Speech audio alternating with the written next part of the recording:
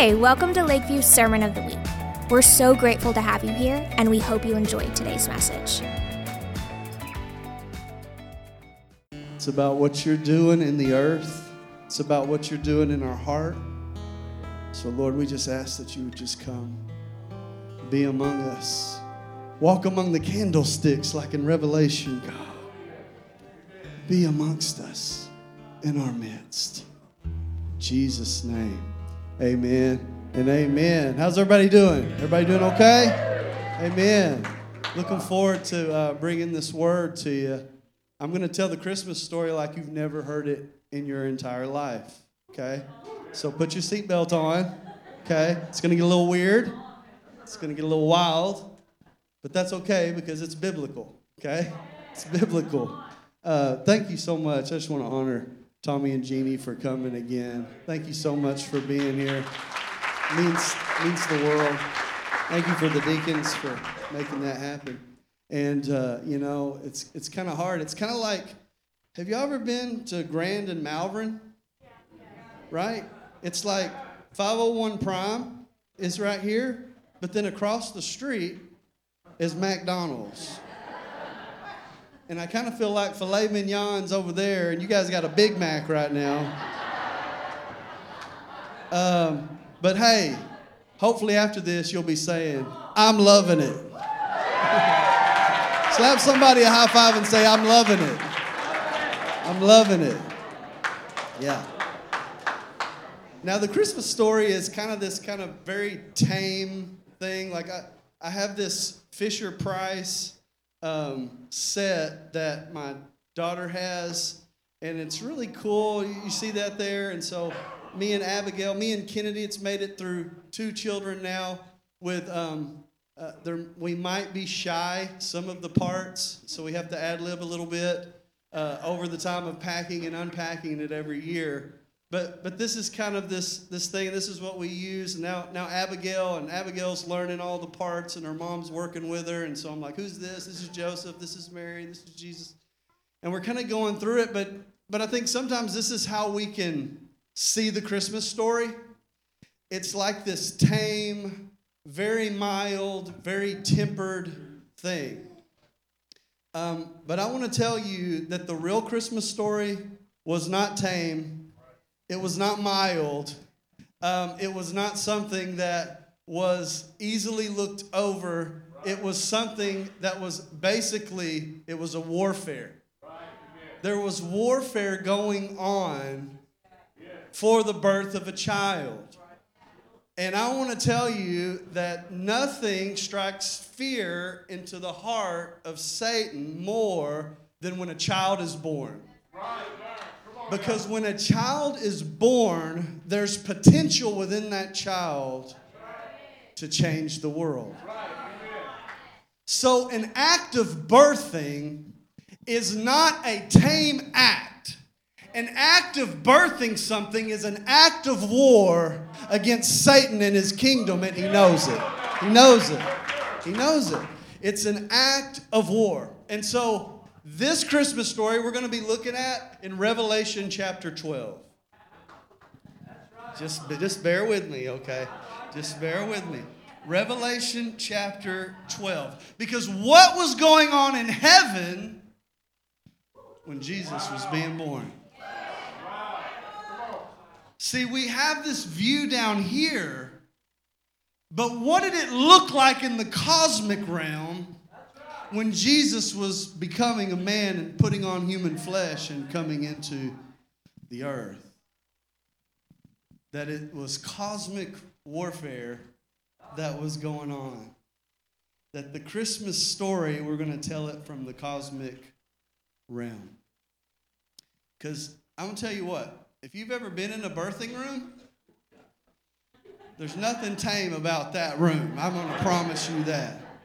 It's not the Hallmark movie where you cue the snowflakes at the right time and everybody's happy. I mean, I want to be careful here. I didn't ask Em's permission, but you know what? Who cares? I got a good, comfortable, long couch that is very comfortable. But when we had Kennedy, I want to tell you something. We were excited. There was expectation. And then I've realized that there's 3 trimesters to a woman's pregnancy. The first trimester is sickness. The second trimester is glowing and saying, "Oh, I love being pregnant." And then the third trimester is, "Get this thing out of me." And I'm like, okay. Doctor, can we speed this up? No. So we were in that third trimester. And it was time to have the baby, and we're in there. Then all of a sudden, things started moving really fast. And as things started moving really fast, the intensity picked up in the room.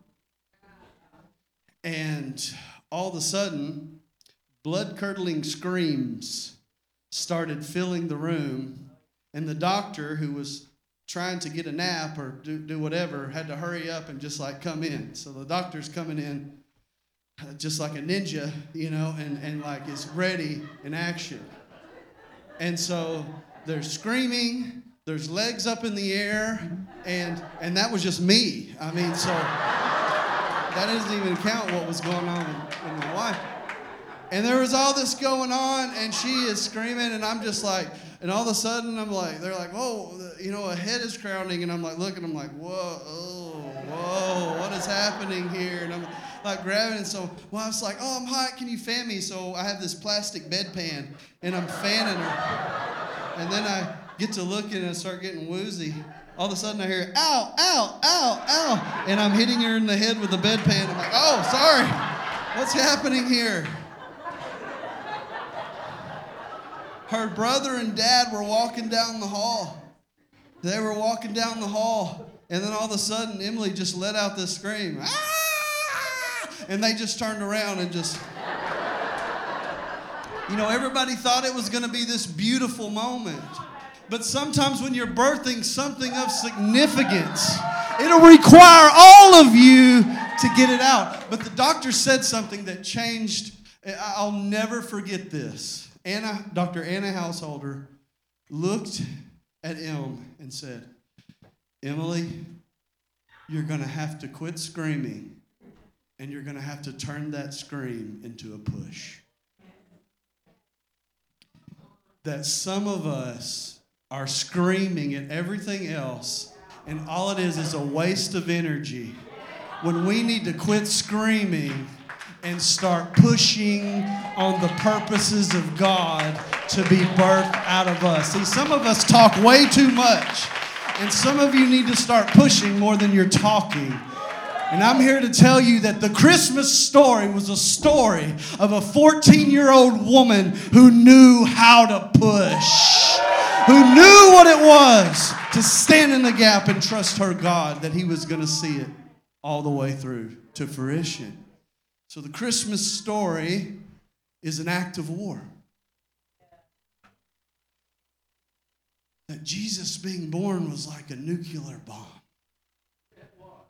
that was going to upend Satan and his kingdom forever. And Satan knew he had been after Jesus to kill him through the whole story. Little did they know that the crucifixion of Christ, the Bible says, if the principalities and powers had known it, they wouldn't have crucified him. And they're so evil that they wouldn't have crucified him, but they would have crucified everybody that would have tried to crucify him. So God used their wickedness against them, but they were after Jesus. And so we get this cosmic picture, because how many of you know heaven's connected to earth? Jesus is always making that clear. He's saying, whatever you bind on earth will be. Whatever you loose on earth will be. When one sinner repents, all of heaven rejoices. Jesus' prayer when He taught us to pray, "Our Father which art in heaven, hallowed be thy name. Thy kingdom come, thy will be done on as it is."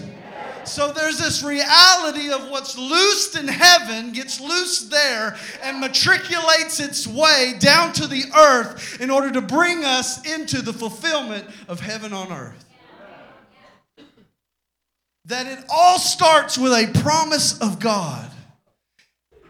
And it matriculates through the principalities and powers and angelic warfare until it finally settles on a humble heart, as a humble heart is ready to receive the promises of God. And when that humble heart hits that promise or that seed or that word of God, something is birthed on the inside of us. That some of us are so casual with our sin because we don't understand that there's actually a war in the heavenlies over our souls. And so we flirt with things that we should be running from.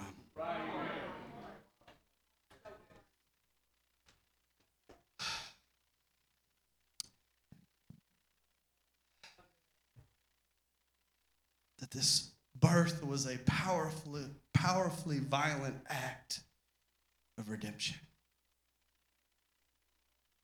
And so Revelation 12 pulls back the veil and says, here's what was going on up there. Just so you know, heaven's viewpoint. And I love the book of Revelation, right? Because, it starts with this crazy theophany of Jesus, and John's having this moment where he's sitting on a pile of rocks in exile. But you know what he decided to do? He decided to get in the Spirit in the Lord's day. Which tells me no matter where I'm at, if I'll get in the Spirit on the Lord's day, God will do something in my life and begin to give me the promises of God. And so here he is and he gets in the Spirit, and then he goes through walking among the candlesticks as Jesus, and he sees this kind of picture of the church. And it's most of the churches are pretty discouraging, right? Because how many of you know, more people, more problems? Yeah, more people, more problems. And so as the church had grown, there was this compromise that had entered in and different things. And so Jesus has given John these letters to write to these churches. But then in chapter 4, I bet you he was probably like, oh my goodness, the last church is Laodicea, and Jesus is knocking to get in on his own blood-bought church. He starts walking among the churches, and then by the end, he's knocking to try to get back in. And then in chapter 4, God says, come up here. I want to show you what's going on in the heavenly realm so that you can rest assured I'm still in control, I'm still on the throne, and I'm doing something significant in the earth. And so I'm not just going to show you what's going on down here. I'm going to open your eyes and let you see what's going on up here with me in the place that I rule and reign. So this is the picture that we get here. Revelation chapter 12. Then a great sign appeared in heaven, a woman clothed with the sun and with the moon under her feet, and on her head was a crown of 12 stars. Now this is pointing us to a direct thing that was happening physically in the celestial realm, but also a story that's happening spiritually when the Christ child is being born, okay? So there's a lot going on here. There was an orthodox astral prophecy that was not pagan that the ancient people would use to find out times and seasons in the earth, okay? It wasn't astrology, it was astronomy. And it was a looking at the heavens in a way that they would declare the signs and seasons of God. It's why Psalm 19 says this: the heavens declare the glory of God. And they do so without a voice, but they do so anyway. When Paul is talking in Romans 10, and he says that how will they hear without a preacher? And then how will they hear if nobody's sent? And he starts going off this. If you read on a little further, do you know what he says? They've already heard, and he quotes Psalm 19:4. So he gives us a clue that there was something in the heavens pointing to this day when a child would be born. How else did some ancient kings come from 900 miles away and know that the Christ child was going to be born unless they could look up and there was a sign fixed in this ancient cosmology that would have been a predictor that the king was going to come? I'm going to tell y'all some stuff. This is going to be the first time probably ever heard it. Oh, man, I wish I had a laser pointer. That would be perfect if I had the... Oh, hey, man, thanks. Oh, man, that is so cool. Thanks. Hey, so you know what? The Lord provides. I'm just telling you. You just never know what's in somebody's back pocket. And why did you have this? Okay. So, bear with me, guys, okay? We're going to do a little 8th grade earth science, okay? Some things here. Okay. So, a woman in the sky clothed with the sun, okay? So, this would have been the constellation Virgo. A virgin pregnant with the sun. So Virgo would have been overhead, and the sun would have been right there at a specific time. Now we're just following the clues in Scripture. So you have Virgo, then you have, she would have been clothed with the sun, and here's the elliptic thing that all the different signs travel on this elliptic pattern.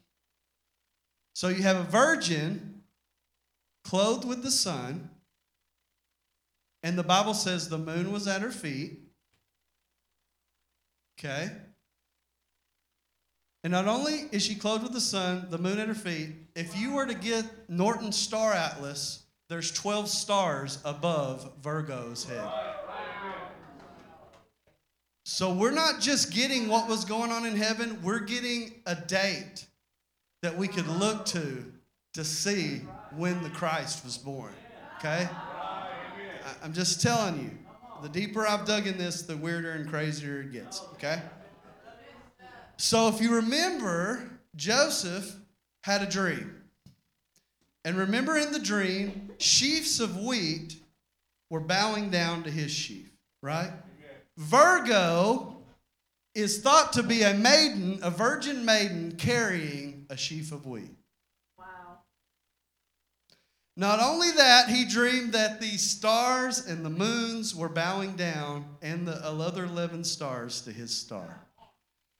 So I think Joseph was seeing something about himself, but I also think there was a greater Joseph that was going to be a suffering servant that was coming that we're getting a clue to here. So there's allusions to Genesis 37:9, but then there's also something going on in the heavens that Revelation is pointing to, that's pointing us to a day, a time, a man in which God was going to execute something beautiful in the earth, okay? So, oddly enough, the sign at Virgo's head would have been Leo, which would have been pointing to the line of tribe of Judah. At the same time, Jupiter, which is known as the king of the planets, would have been at the head of this woman, and a star by the name of Regulus would have been there, which its name means little prince. So you had in conjunction of these clues that we have, you have Jupiter, Regulus, the sun at the midsection, the moon at the feet, 12 stars around the head, Leo is right here. And as we read further, we're going to find out there's a dragon waiting for something to be born. In ancient cosmology, they didn't view Libra and Scorpio as two separate things. They viewed them as one. Instead of scales, they saw Libra as part of these claws or this beast or this dragon that paired with Scorpio. So the ancient world would have saw a dragon at their feet. So they didn't have wristwatches and all this stuff like we have. They had to depend upon this stuff to figure out times and season. So when John is writing this book to a persecuted church, he's putting within it codes where that church would understand exactly what child was born, exactly when it was and what was going on. And that is what is happening right before us. So we're not just getting this kind of elaborate allegorical story. John is pointing us to the reality of the exact time and date when all these things come into alignment when Jesus was born.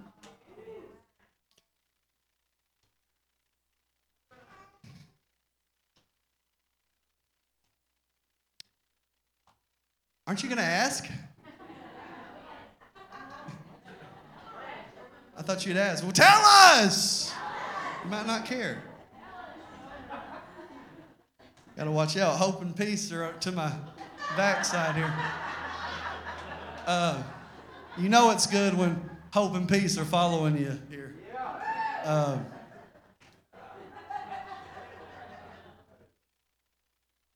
So we have this beautiful picture of a woman clothed with the sun, pregnant with the sun, moon at her feet, conjunction of a star and a planet at her head. Jupiter in Hebrew was Sadiq, which means righteousness. And all these things are happening.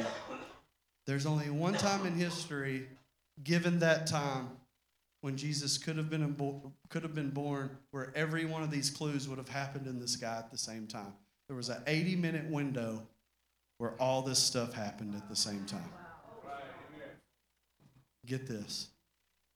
It was 3 BC, September 11th.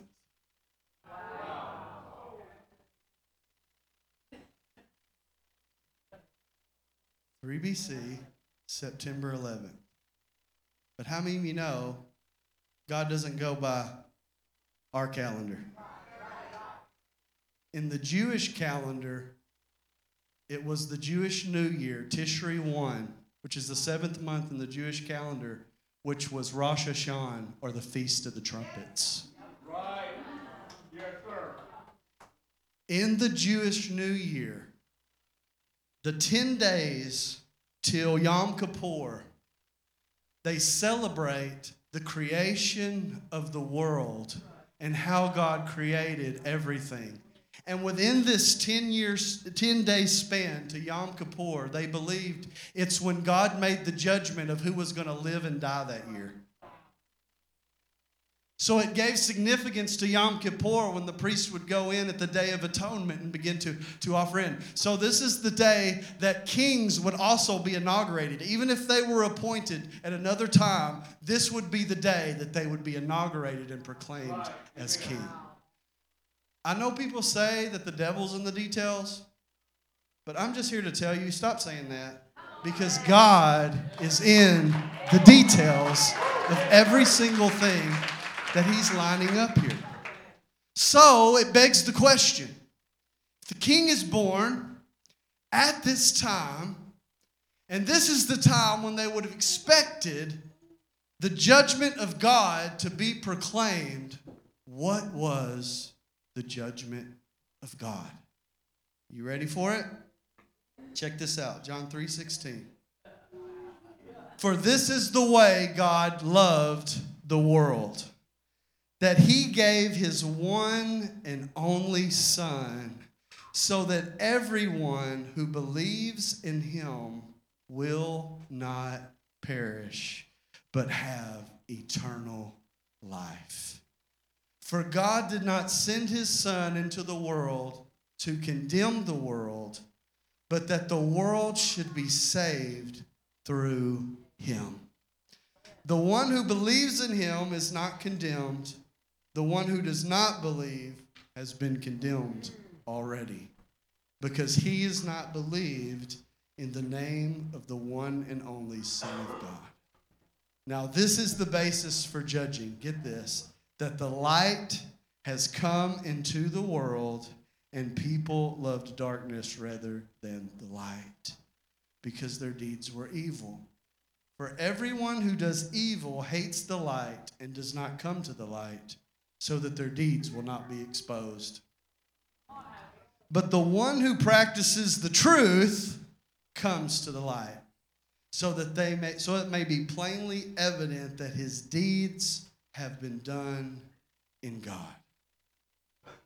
So we have this picture here of the first day of creation where God says, let there be. Then we have something being born in the heavens that's called the light that's sent to expel and expose darkness.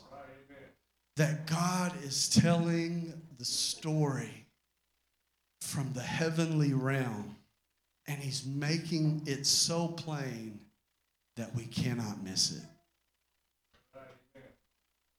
Cannot miss it. That when God announces something and when he does something, he does it in a way that the only way we're going to miss it is if we choose to not look and not push into the thing that he's doing. That the cosmic gospel, that this cosmic Christmas was God standing over the chaos of Mary's life and saying, let there be light. And here's where the light's going to start, in the chaos and emptiness that is the womb. It's in that place God starts the process of new creation. And so when we respond to the gospel, it's not just to forgive you of your sins. It's to bring you into the cosmic reality that new creation has started, and I want to be a part of what you're doing, God, to make the world right again. And I can only do it through Jesus and through the power of his Spirit. We're only on verse 2. Pray for us. We're going to be quick. She was pregnant and was screaming in labor pains, struggling to give birth. Then another sign appeared in heaven, a huge red dragon that had 7 heads and 10 horns, and on its head were 7 diadem crowns. So we see this woman about to give birth, but then we see this dragon at her feet just waiting for this, because being in a birthing process seems like the most vulnerable process, because how many of you know you can't run off while you're giving birth? So you got to trust God when he's put a promise on the inside of you, and you can't get up before it's done. So she's in this birthing place, and a dragon is there, and he's ready. Ooh, I can't wait. I've got her right where I want her. She might be full of a promise, but my power is greater than the promise, and I'm going to come. I'm just going to get this thing before it even is. I'm going to catch her at her most vulnerable place. And this dragon, with the huge red dragon with 7 heads and 10 horns, Rome was known as the city on 7 hills. So this is a picture of Satan, and it's a picture of what he does to get his wares in the earth. That governments are a glove that Satan puts his hand in and tries to get his wares done. So it's not just a picture of Satan, it's a picture of Rome, who was persecuting the church in a very vulnerable time. So we have this picture that's going on, that this crazy wild dragon at the tail of this woman who's about to give birth. Verse 4, now the dragon's tail swept away 1/3 of the stars in heaven and hurled them to the earth. Then the dragon stood before the woman who was about to give birth, so that he might devour her child as soon as it was born.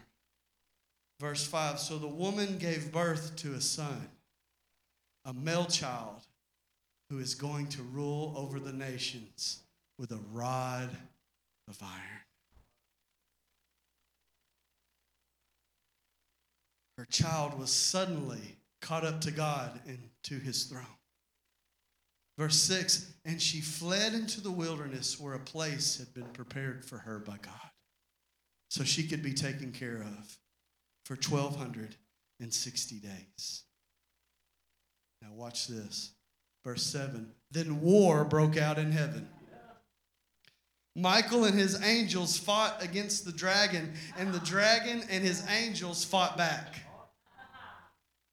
But the dragon was not strong enough to prevail, so there was no longer any place in heaven for him and his angels. So that huge dragon, the ancient serpent, the one called the devil and Satan, who deceives the whole world, was thrown down to the earth, and his angels along with him. See, we see a child being born. God sees a wrestling match on the cosmic level where Michael, the archangel, has got Satan in a headlock, and Satan's trying to get out, and there's a fight going on. That it's not just a cute little baby, that in every child born, there's a potential of the promise of the DNA of God, that they would call upon His name, that the world could be changed and made into a better place.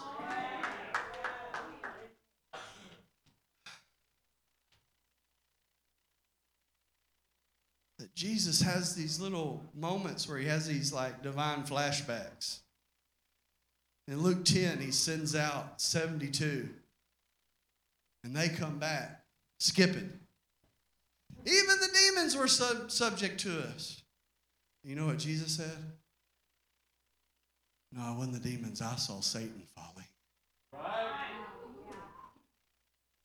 See, we're thinking we're running off demons, and God's like, get a bigger picture. We're pushing out Satan and his kingdom in the earth. Said, I saw Satan falling.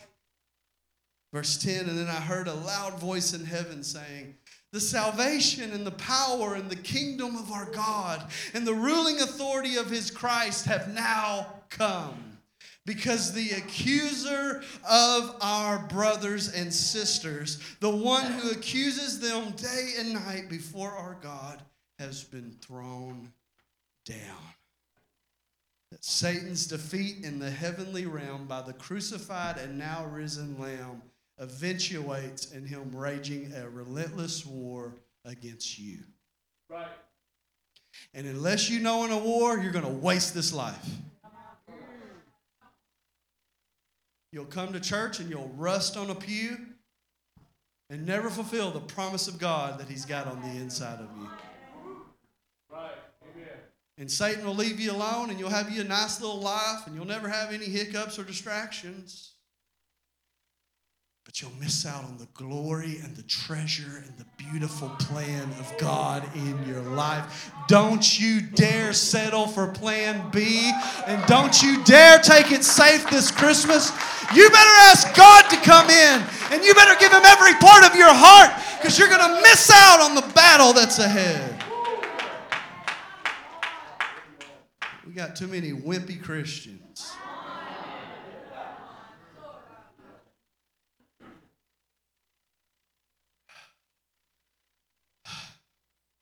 We got men so wimpy that these women outdo us all the time. Right. Yes, sir.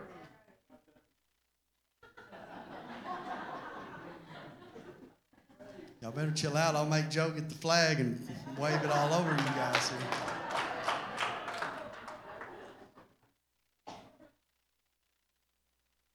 You can't get your deliverance and keep your dignity at the same time. And I'm going to keep saying that till we get it.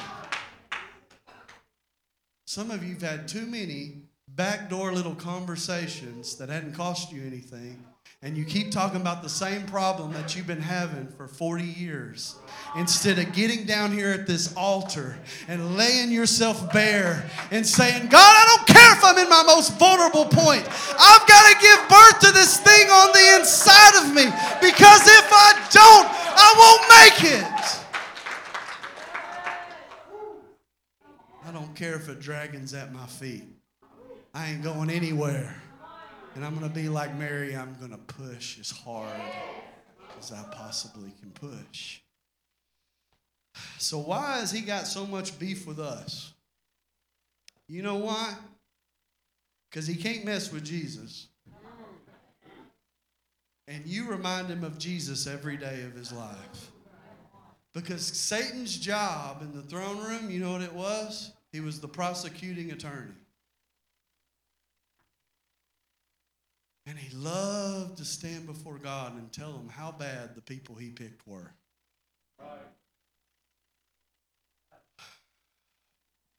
Yeah. That's right. He was able to get some stars with that thing. But Jesus took the only weapon out of Satan's hand that he had against us, and it was unforgiven sin. And every time he goes to the throne room and he brings something up to one of God's own, God's like, what are you talking about? I don't even know what you're talking about. That Satan, as God has overcome him, is now trying to make war with us. Why? Because we look so much like Jesus in him that he's got to try to make war with something because he's so arrogant and he's so prideful. But here's how you overcome. Are you ready? Verse 11, but they overcame him by the blood of the Lamb and the word of their testimony. And they did not love their life so much that they were afraid to die. Check this out, verse 12. Therefore, you heavens, rejoice, and all who reside in them. But woe to the earth. This is why we worship. Let me give you a little insight here. But woe to the earth and the sea, because the devil has come down to you, and he is filled with terrible anger. For he knows that he only has a little time. So what we're doing when we choose to worship, even though the dragon's at our feet, even though we've had a distracted, crazy, bad week with all kinds of stuff coming at us, even though we don't know which way we're going, and he's come to earth, and he's trying to make war with us, when we lift our hands and join the song of heaven, and we start rejoicing, and we start saying, God, we love you, we start matching the song of heaven, and then heaven starts coming down to earth, and suddenly everything else is whisked away, and it doesn't matter. Suddenly time and space doesn't matter anymore, because we're being ushered up and joining a heavenly song that's letting out a decree in the earth that says, Satan, you might have come at me. You might have almost got me. You might be at my feet when I'm in my most vulnerable place. But I've come to tell you, I'm going to worship anyway. I'm not coming to church to get my fix. I'm coming to church to lift up King Jesus and make much of him.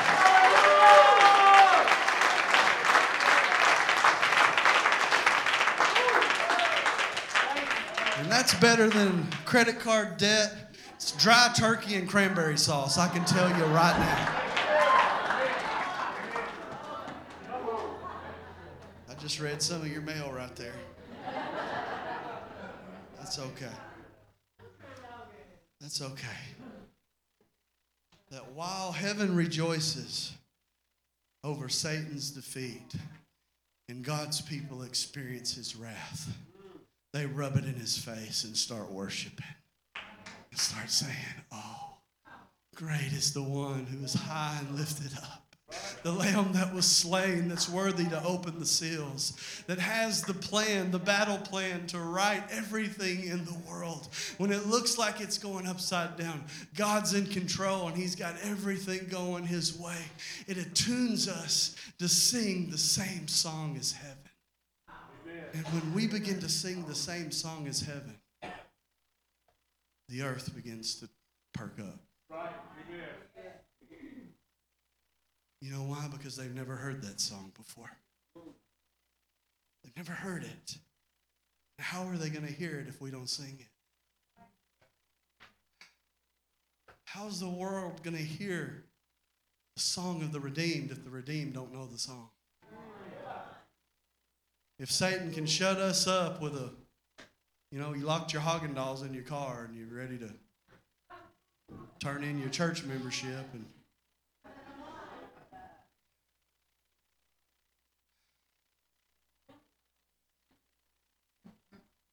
I've determined in my life nothing's going to get my song.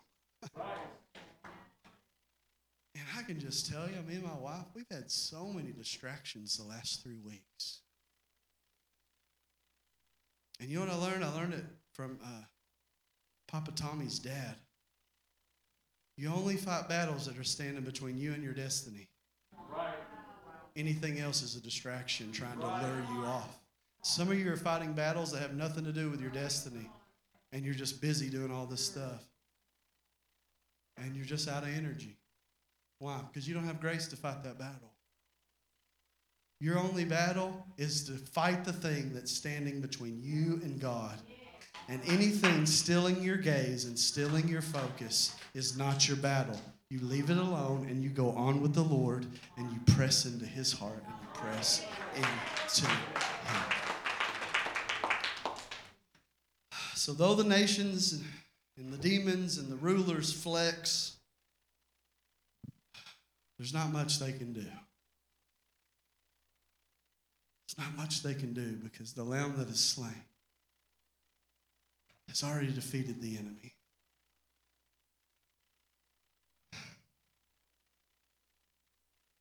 I remember my dad, not to be too graphic, but to be graphic. My dad, whenever there was a poisonous snake in our yard, he would get a shovel. And he'd cut the head off. And as soon as he did, I'd want to pick up that head. He'd go, whoa, whoa, whoa. Don't touch it. There's still nerves in there. It could still bite. Right. And Dad would actually bury the head and then let me play with the carcass. Good times. Good times in my household growing up. Sorry, Dad. No, those were great times, really. But it was like Satan has been defeated. He's been thrown down. Has been beheaded by the life, death, and resurrection of Jesus. But there's still some nerves in there that are twitching. But he's a defeated foe. Don't you let him convince you that he's got the victory over you in your life. Don't let him steal your song. Because heaven's singing and they're waiting for you to join in. This is what we're called to do. The decisive death blow has been dealt to the devil.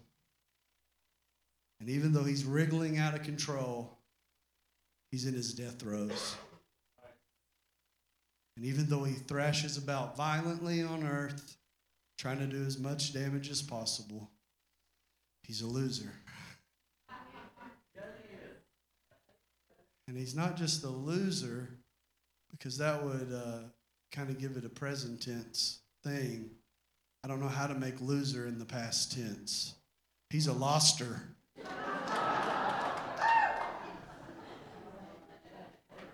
He's a loster.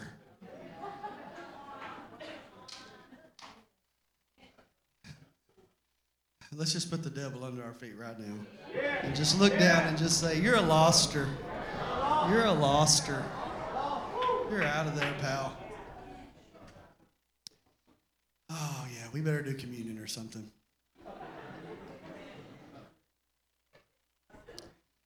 Oh, thank you, Jesus. We love you. Let's let our team come. Go ahead, Chad. Let's give people some hope and start throwing some bread out here.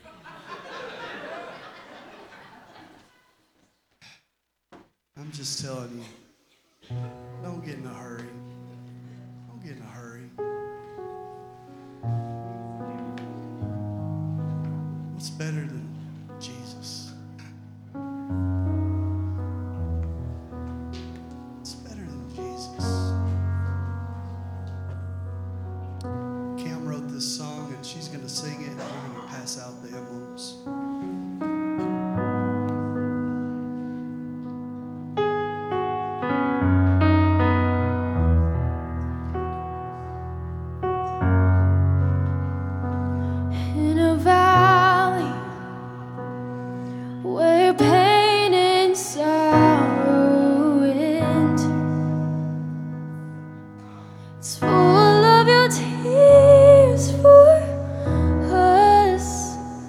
Your grace is flowing through this this broken room, and it's because of you.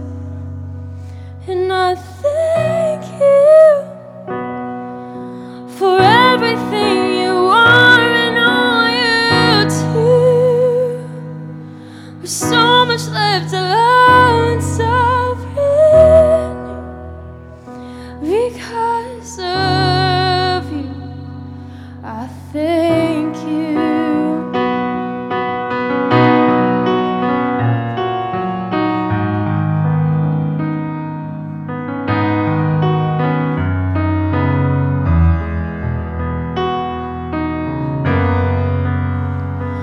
Through our worship, our pain and sorrow fade. We've laid down our loves and looked to you. It's only you that I look to.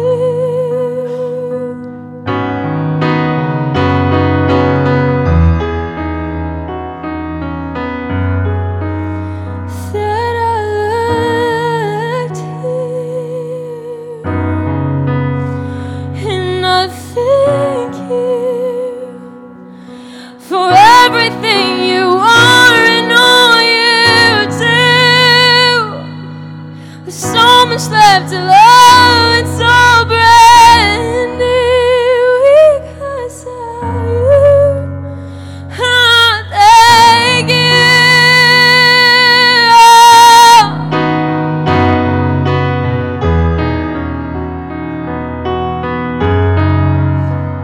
Oh, I thank you.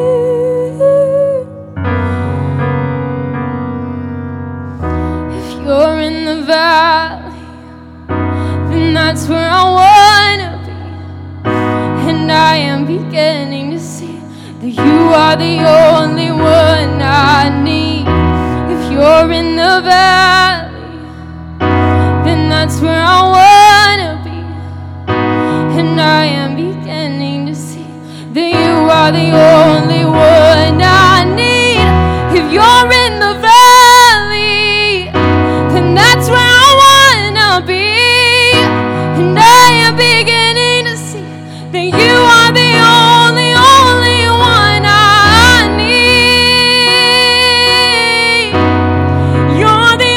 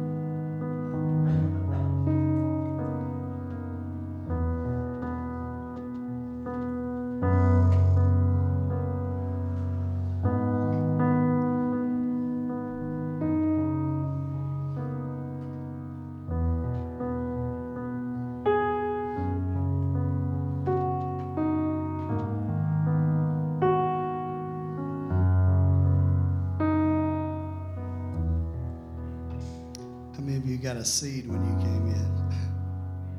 How many of you still got the seed? See how diligent you are. That was a coriander seed.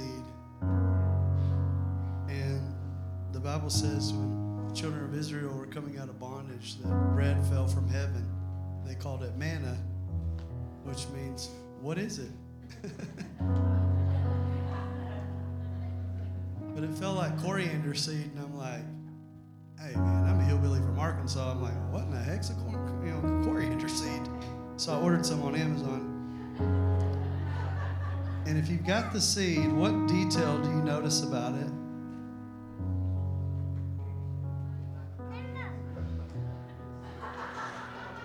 Put on your quadfocals and see if you... Do you see it striped?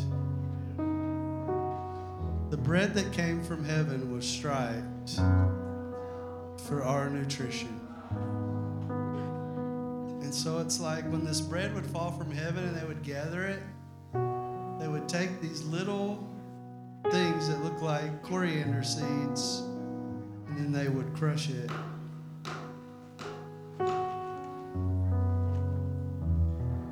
In order to use it to make their flour and make their cakes and their breads. That this striped bread that came from heaven, though it looked like it was being crushed, was doing nothing more than making a banquet feast for God's people. So it might look like you're getting crushed, but you're in good company. You're in good company. Because it's not just to know Him and the power of His resurrection. It's also to know the fellowship of His sufferings. And it looks like we're being crushed, but it's just a banquet table being built. It looks like a 30-year-old homeless Jewish man being nailed to a cross. And instead, the great architect of the universe is building a dinner table that everybody could pull up to, all people could pull up to and feast with the King. So as you take the bread and the cup, I want you just to focus on whatever's going on. God knows, and He loves you so much. So Lord, any sin we've committed, the ground at the cross is level. Because we're all needing grace. So whatever we've done this week or in our past, we just confess it to you right now and just say, God, forgive us. God, in the crushing, when we've resisted, instead of choosing righteousness, we chose something else. God, forgive us. And thank you for making propitiation for our sins and our shortcomings.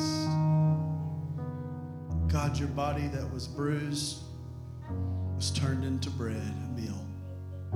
Your blood that was poured out on the earth became a sweet wine, a fresh fruit that would refresh us. So Lord, thank you for making a banquet feast out of a tremendous pressing suffering. In Jesus' name. You can take the bread and also the cup.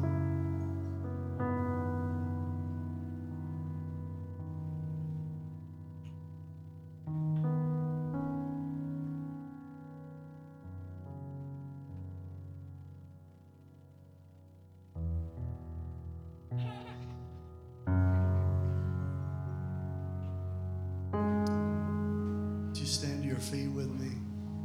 Let's make a circle around the whole sanctuary.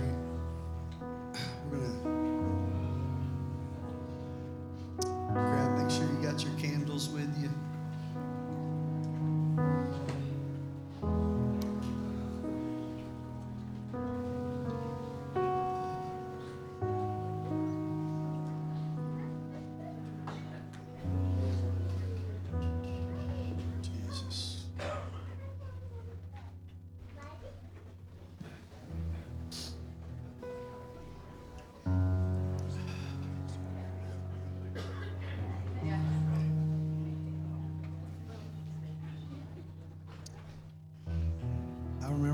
first year, this was a lot easier to do.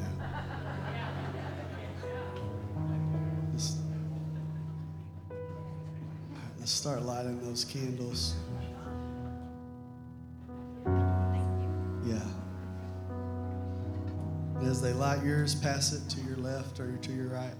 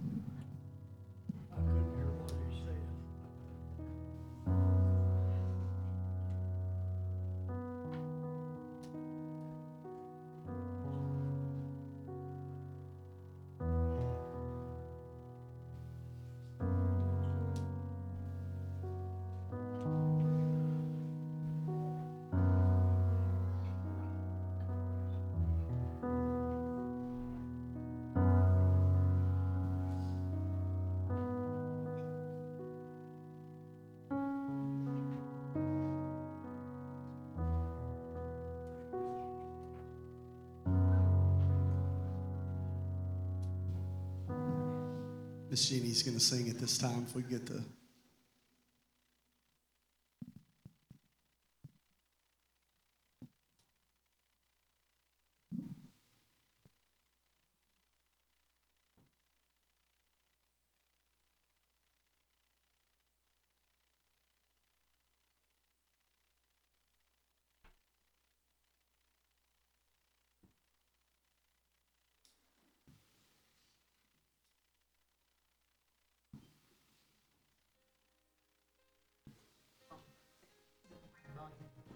Oh, holy night, the stars are brightly shining.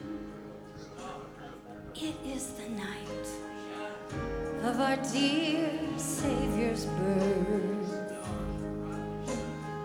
Long lay the world in sin and error pining, till he appeared and the soul felt its worth. A thrill of hope, the weary world rejoices, for yonder breaks a new and glorious morn. Fall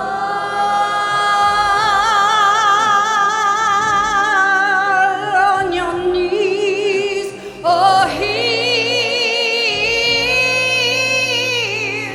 the angel voices, oh,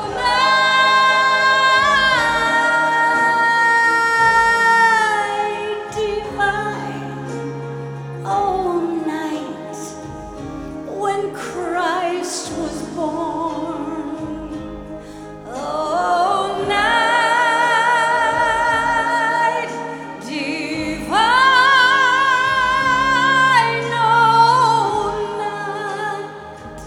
oh, night divine. Surely he taught us to love one another. His law is love, and his gospel is peace. And chains shall he break, for the slave is our brother, and in his name all oppression shall cease. A thrill of hope, the weary world rejoices, for yonder breaks a new and glorious morn. For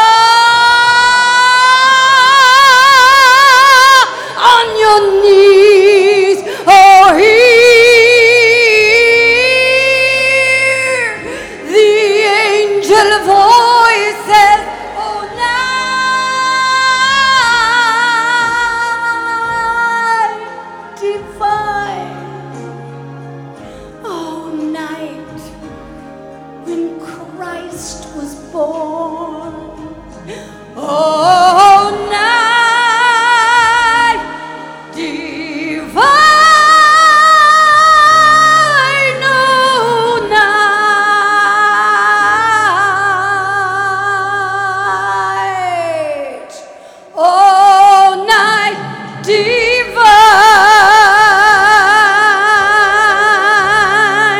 It was a holy, holy night. Oh yeah. And this is a holy day because Jesus is here. He's come to heal. He's come to save. And he's come to redeem.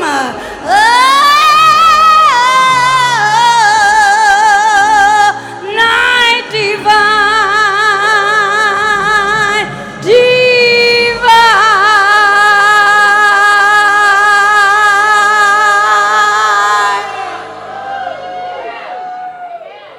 Amen. All right, here's what I want to do. If you've been saved or rededicated in a year, it's been a year or less, I want you to blow your candle out this time. If you've been saved or rededicated 5 years or less, I want you to blow your candle out.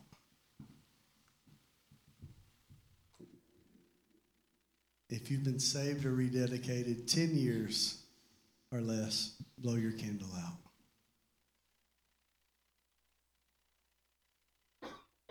If you've been saved or rededicated 15 years or less, blow your candle out.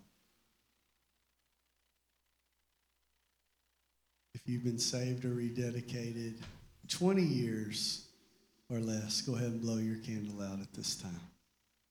That one got me. If you've been saved or rededicated 25 years or less, blow your candle out at this time. If you've been saved or rededicated 30 years or less, go ahead and blow yours out.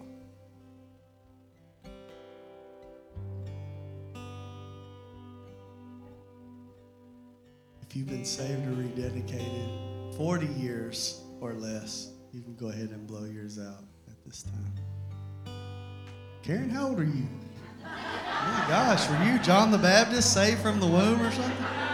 Man, golly, wasn't ready for that.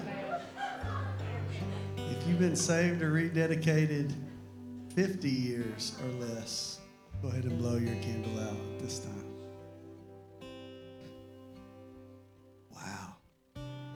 If you've been saved or rededicated 55 years or less, go ahead and blow your candle out this time.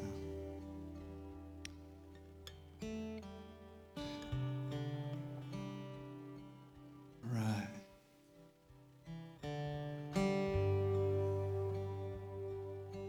Miss Rita, how long have you been saved? 62 years. Wow. You can blow your candle out. Dad, how long you been saved? 60 years. You can blow yours out, Dad. Richard, how long you been saved back there? 60 years. You can blow your candle out this time. I don't know, is that Phil back there? How long, Phil? 65 years. Wow. Go ahead and blow yours out. I can't see. Sherry, is that Sherry? Okay. Sherry, how long have you been saved? 63 years. Wow. That's awesome. That's awesome. Oh, Miss Tina. How long have you been saved, Miss Tina? 76 years. Whoa! Take that, devil. Nancy, how long have you been saved? I think that's Nancy. 60 years. Wow. Miss Brenda? 60 years. Wow. Oh, behind me. Miss Jeannie, how long have you been saved? Almost 60 years. Wow. Papa Tommy? 60 years, man. Where's Larry? Oh, there's Larry. Larry, how long have you been saved? 66. 56 years. Okay. All right. Miss Ellie, how long have you been saved? 72 years. Wow. Reason why I do this is for everybody to see you can have a good long run and you can stay saved and keep loving Jesus. And so I just want to honor you guys that have been faithful. We're standing on your shoulders. And we are honored by you and your faithfulness. And so we just want to say we love you. Amen. Why don't you hug somebody's neck, tell them you love them. Enjoy the rest of your day. Merry Christmas. And we'll see you Friday. If you're picking up kiddos. Thanks for tuning in. Our hope is that these messages will help you on your journey of discovering who Christ is and who you are in Him. You can learn more about our ministry at lvahs.org or follow us on Instagram at lakeview.hs.